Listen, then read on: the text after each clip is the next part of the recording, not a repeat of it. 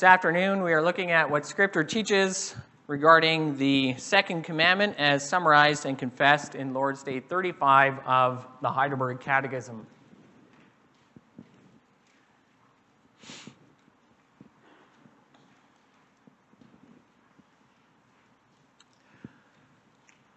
Lord's Day 35. What does God require in the second commandment?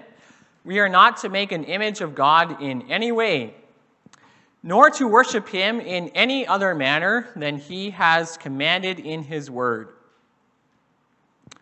May we then not make any image at all? God cannot and may not be visibly portrayed in any way. Creatures may be portrayed, but God forbids us to make or have any images of them in order to worship them or to serve God through them. But may images not be tolerated in the churches as books for the laity? No, for we should not be wiser than God. He wants his people to be taught, not by means of dumb images, but by the living preaching of his word.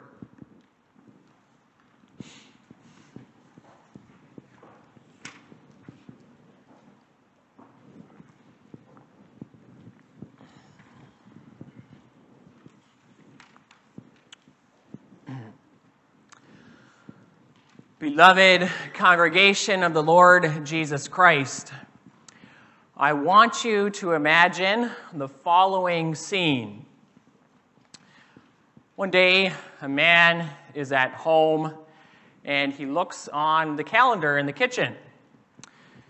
And the calendar reminds him that his wife's birthday is coming soon. The good thing is, he has just the gift in mind this year. But before he buys a gift, he first does some research on the internet to make sure he will buy the best quality. And he then searches the flyers to see which stores give the best deals. And then he goes to his store, eagerly buys a present, and brings it home. The night before his wife's birthday, he neatly wraps up the present. He makes sure it's all ready to go in the morning. And in the morning time, it's time for his wife to open up her brand new present. So the husband hands her the gift. And she excitedly tears the wrapping paper off the gift, and what does she find?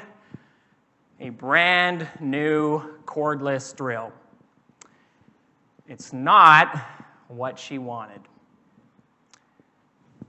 Now, what has happened in this little scene? Where did the husband go wrong? Well, he ignored his wife's birthday list, and instead of buying his wife what she wanted for her birthday, he was only thinking about what he wanted for himself instead. Maybe that's not hard to imagine. Now, I know what you're probably thinking at this point. This is a curious way to begin a sermon on the second commandment. Why do I bring up this little scene? Well, I bring it up because many people take this same approach to worship.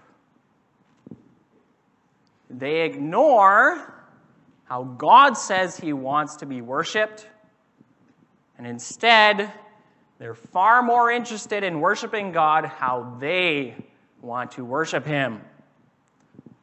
There's always a temptation to place our desires first. Beloved, the second commandment is about how we worship God, and God cares how we worship him. The first commandment is about worshiping the one true God only. The second commandment is about worshiping this one true God in the right manner. To worship God in the right manner, we must search the Scriptures, and we must follow that. One main thing we want to see this afternoon is this: worshiping God in the right manner will always be best for God's people. So I've summarized the sermon as follows. God blesses his people through right worship of him. And right worship of God requires, first of all, not making an image of God in any way. And second of all, worshiping as God himself has taught us in his word. Now, Lord's Day 35, it explains the second commandment like this. What does God require in the second commandment? The first thing is, we are not to make an image of God in any way. God cannot and may not be visibly portrayed in any way. Now, in Scripture, at times you see people trying to make an image of the Lord God. Think of 1 Kings 12, which we read. Jeroboam, he made 2 golden calves, one in Dan in the north and one in Bethel in the south. And we should understand that in this act, Jeroboam was not trying to create a new God. He was not trying to create a new God. It was not primarily a violation of the first commandment. Rather, Jeroboam was telling Israel, worship the Lord in this way. Serve Yahweh through these golden calves. You see this when Jeroboam says to the people, you've gone up to Jerusalem long enough, the place where they had to worship the Lord. Behold your gods, O Israel, who brought you up out of the land of Egypt. And then he instituted feast days, much like what happened in Israel, in Judah, for the worship of Yahweh. So again, he's not trying to prevent the worship of the Lord God, but Yahweh is supposed to be represented and pictured by those golden calves.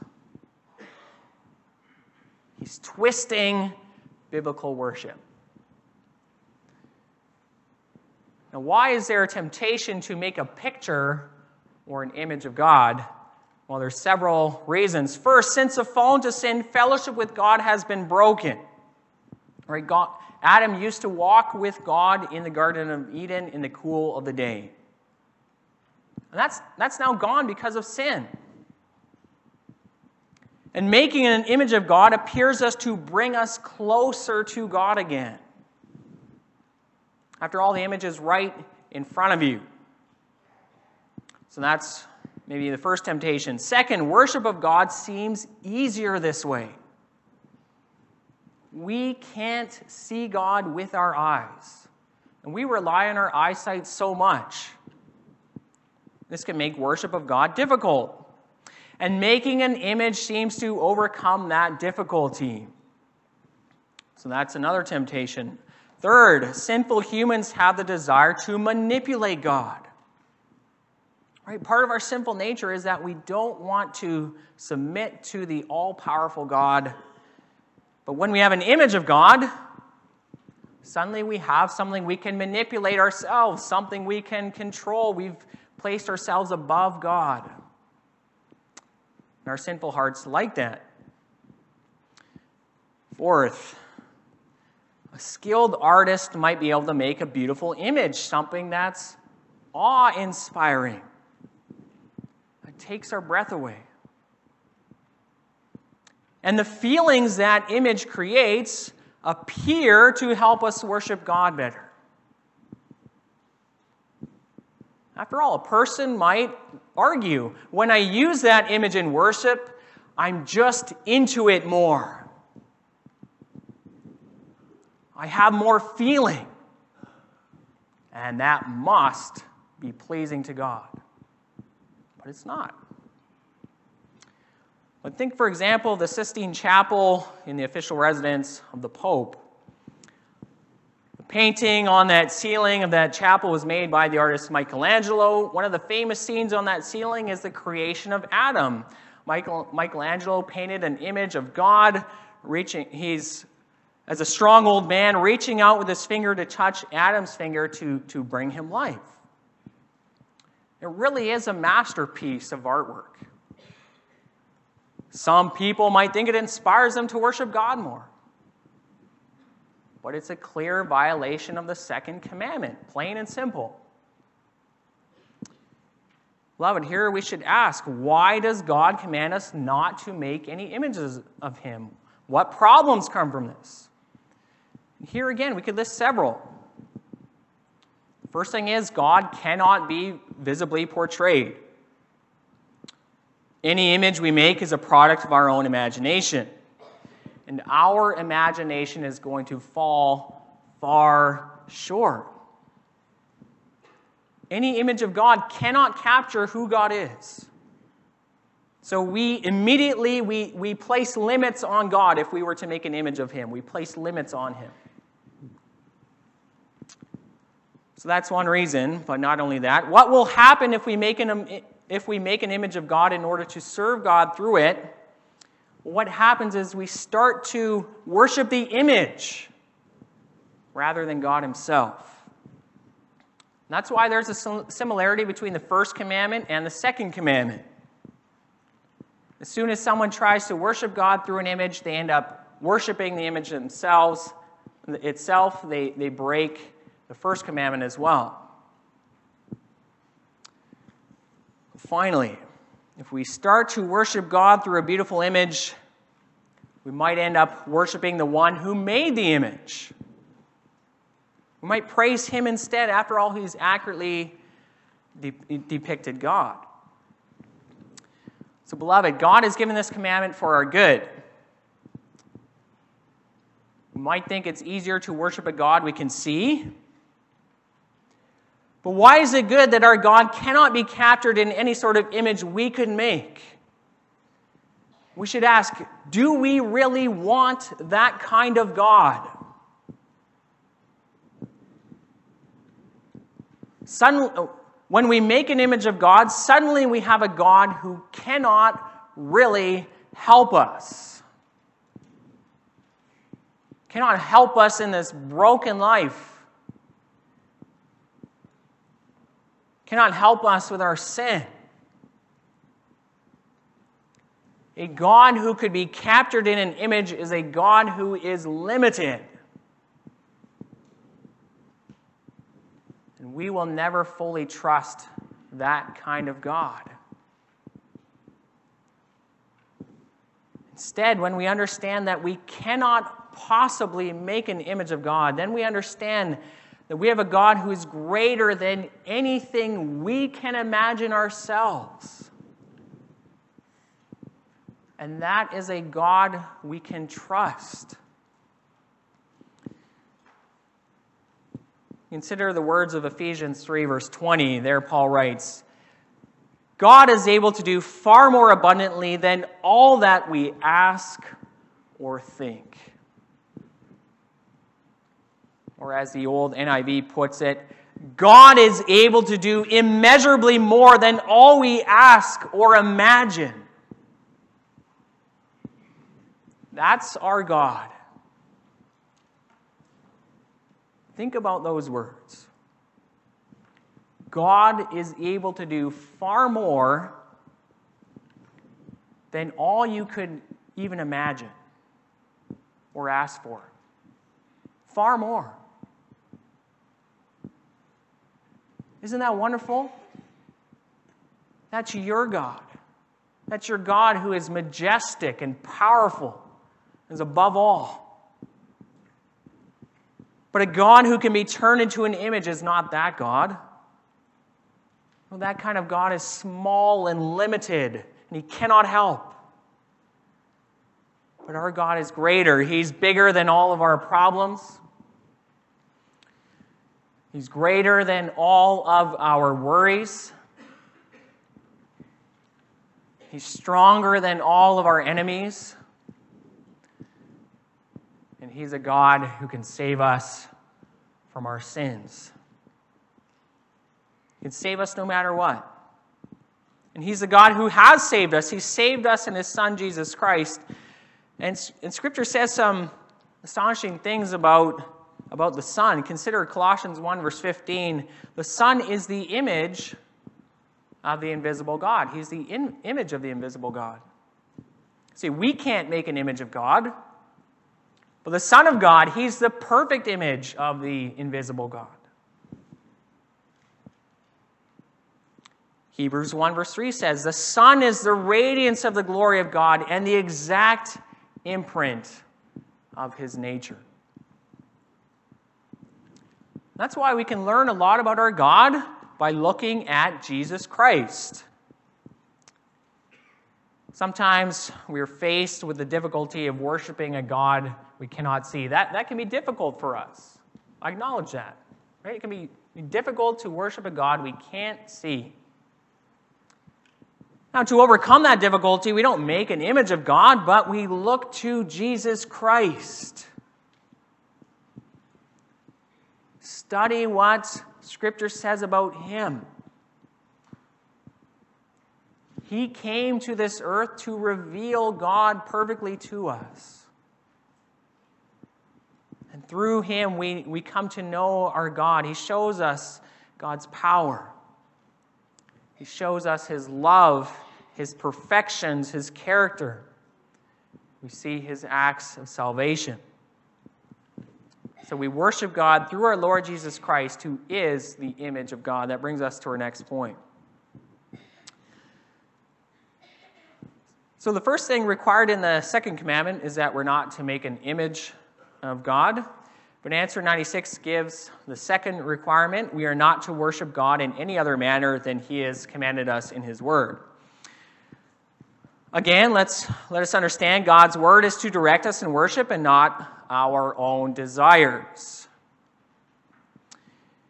You know, often we think, or people think, we can think that we can worship God in whatever way we want to as long as we are sincere. That's how many people think. As long as we're sincere, it's okay. If it makes us feel closer to God, let's do it. However, when we stray from God's word and let our ideas and desires guide us, it leads to all kinds of problems. I want you to consider the following words from Reformed theologian R. Scott Clark. He says, when Christians do not recognize and need the regulatory authority of Scripture, God's people are never free from the tyranny of good ideas. Now, I'll explain those words. What's he saying? He's saying many deviations in worship begin when someone has a good idea for worship, comes up with a good idea, something that will make worship better. But it leads to disaster. He says God's people are never free from the tyranny of good ideas. What does he mean? Well, we see that in 1 Kings 12, first of all. There you see King Jeroboam scheming away. He wants to keep Israel from going back to David's house, so he ignored God's word, what it said about worship, and he counseled with his advisors rather than seeking the Lord, and he came up with his own ideas for worshiping God. 1 Kings 12 specifically points out that the appointed feasts he made were according to what he had devised in his own heart. And the people of Israel were ensnared by his good idea for worship. Now, of course, Jeroboam's heart was not sincere. He did not care about the worship of God. But deviations can happen through sincere desires too. I'll give you a couple of examples. Some years ago, I went to a presentation from a Brazilian missionary. He showed a picture of what happened in a church somewhere in Brazil, not one of our sister churches. And in this church, some people made a replica of the Old Testament Ark of the Covenant. And then they proceeded to parade it around on stage in some kind of act of worship. Well, somebody thought this would be a good idea, right? The Ark of the Covenant comes from the Bible. Let's use it now in worship. They failed to recognize that that sort of thing is not pleasing to God. No, it's sinful. It's not according to God's word. I'll give you one more example. Now, this one might sound a little bit extreme, but in April of 2017, an Anglican church in Worcester, England held a service in relation to the British Asparagus Festival. And yes, that was the Asparagus Festival. And the region is apparently well known for its quality asparagus. As part of the service, an Anglican minister first walked into the building. He was followed by a man holding up a large bunch of asparagus. And following behind him were two men. One was dressed as some kind of medieval knight. The other was dressed in a full-bodied asparagus costume. I'm not making this up. Now, I realize that's an extreme example. But it shows what can happen when we lose God's word as our guide. We'll quickly go off course. There's nothing left to guide us but our own imaginations, our own ideas, and that is dangerous. That's why people end up making replicas of the Old Testament Ark of the Covenant. That's why people are dressed in full-bodied asparagus costumes. They've lost the regulatory authority of God's word. It's not guiding them. I'm not trying to slander with these examples. It just shows you what can happen. And in all of this, God is not trying to kill zeal in worship. No, may you worship God zealously. May you worship Him with all of your heart. In fact, worship Him with gusto. But may your zeal be shaped by God's word. See, God wants to bless us in this way. How does God bless us through right worship?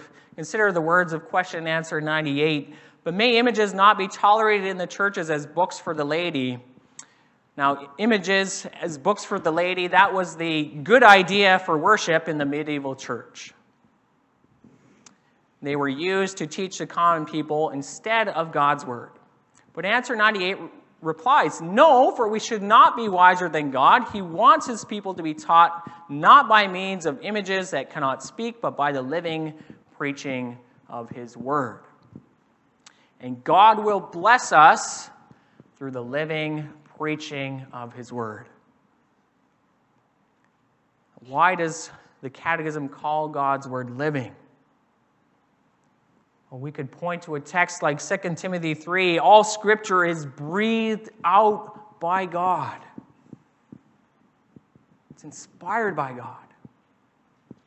It's God's book. It contains His own ideas. It contains everything we need to know about God and how we are to live to please Him. And God wants His people to be taught by that word. See, if God took such care that over hundreds of years He would have different authors write down just what He wanted to say in this book, don't you think He would want to use that book? Well, He does. Consider what Paul says to Timothy in 2 Timothy 4. And I want you to understand what's going on in this passage, 2 Timothy 4. Paul is in prison when he writes this. And he himself testifies that he is about to die. And the entire generation of apostles is almost gone. And soon there will be no one left on the earth who personally witnessed Jesus' ministry on earth. So a new generation of men like Timothy must now build Christ's church to a new generation without the guiding of the apostles. What a tall task for Timothy. What is needed for the church to survive? What must Timothy and other men like him do above all else? Well, the Spirit says it so clearly through Paul. Preach the word. Paul says, I charge you to do this. It's a solemn commandment that Timothy must carry out once Paul is dead and all the other apostles are dead. Timothy must preach the word. It's the most important thing for him to do. And Paul strengthens this charge by declaring it in the presence of God and of Christ Jesus. Paul is saying, Timothy, I don't want you to just do this. God wants you to do this. And he's watching. Preach the word. And he adds to it. He says, do it in light of the appearing of Jesus Christ and his judgment and the coming of his kingdom. It makes it all that much more important. Be ready in season and out of season. Reprove, rebuke, and exhort with complete patience and teaching. That's how God wants his people to be taught. Why is that? Well, our reading from Timothy gives several reasons. First, Paul says, the time is coming when people will not put up with sound teaching, but having itching ears, they will accumulate for themselves teachers to suit their own passions, and will turn away from listening to the truth. Beloved, God's word is truth. It must be proclaimed. It's by knowing the truth that we're set free from the snares of Satan, and we're set free from sin. Second, Paul reminds Timothy of something so important in 3 verse 15. There he says, from childhood you have been acquainted with the sacred writings, which are able to make you wise for salvation through faith in Christ Jesus. And that's what God does through his word for us too.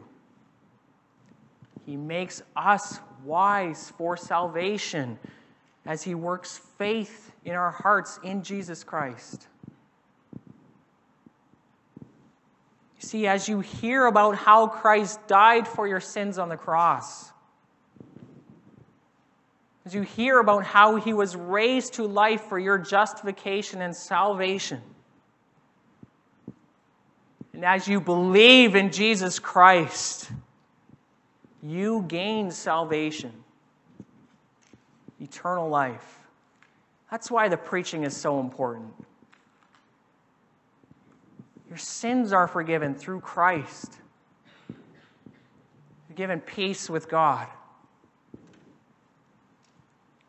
And it's through this preaching of the gospel that we're brought closer to God. You know what are so many good ideas in worship about? They're meant to try and make us feel closer to God. But nothing brings us closer to God than the preaching of the gospel. And that's because as you believe the gospel, you are united to Christ. You become one with him. The Holy Spirit lives in your heart. And there's no getting closer to God than that. That's who you are. Happens through the preaching, beloved. Finally, God wants us to be taught by the living preaching of his word, because by it we are equipped for every good work. Paul, by the Spirit, says to Timothy, all scripture is breathed out by God and profitable for teaching, for reproof, for correction, and for training in righteousness, that the man of God may be complete, equipped for every good work. What a blessing this is, beloved. It's through the word that you learn to live a life pleasing to God. See, you don't need to wander aimlessly in this world trying to understand how God wants you to live. God has given you his word. Through that word, we are equipped for every good work. So, beloved, may we follow God's word in how he wants us to worship him. And as we follow God's word in this, we will be blessed in so many ways. Amen.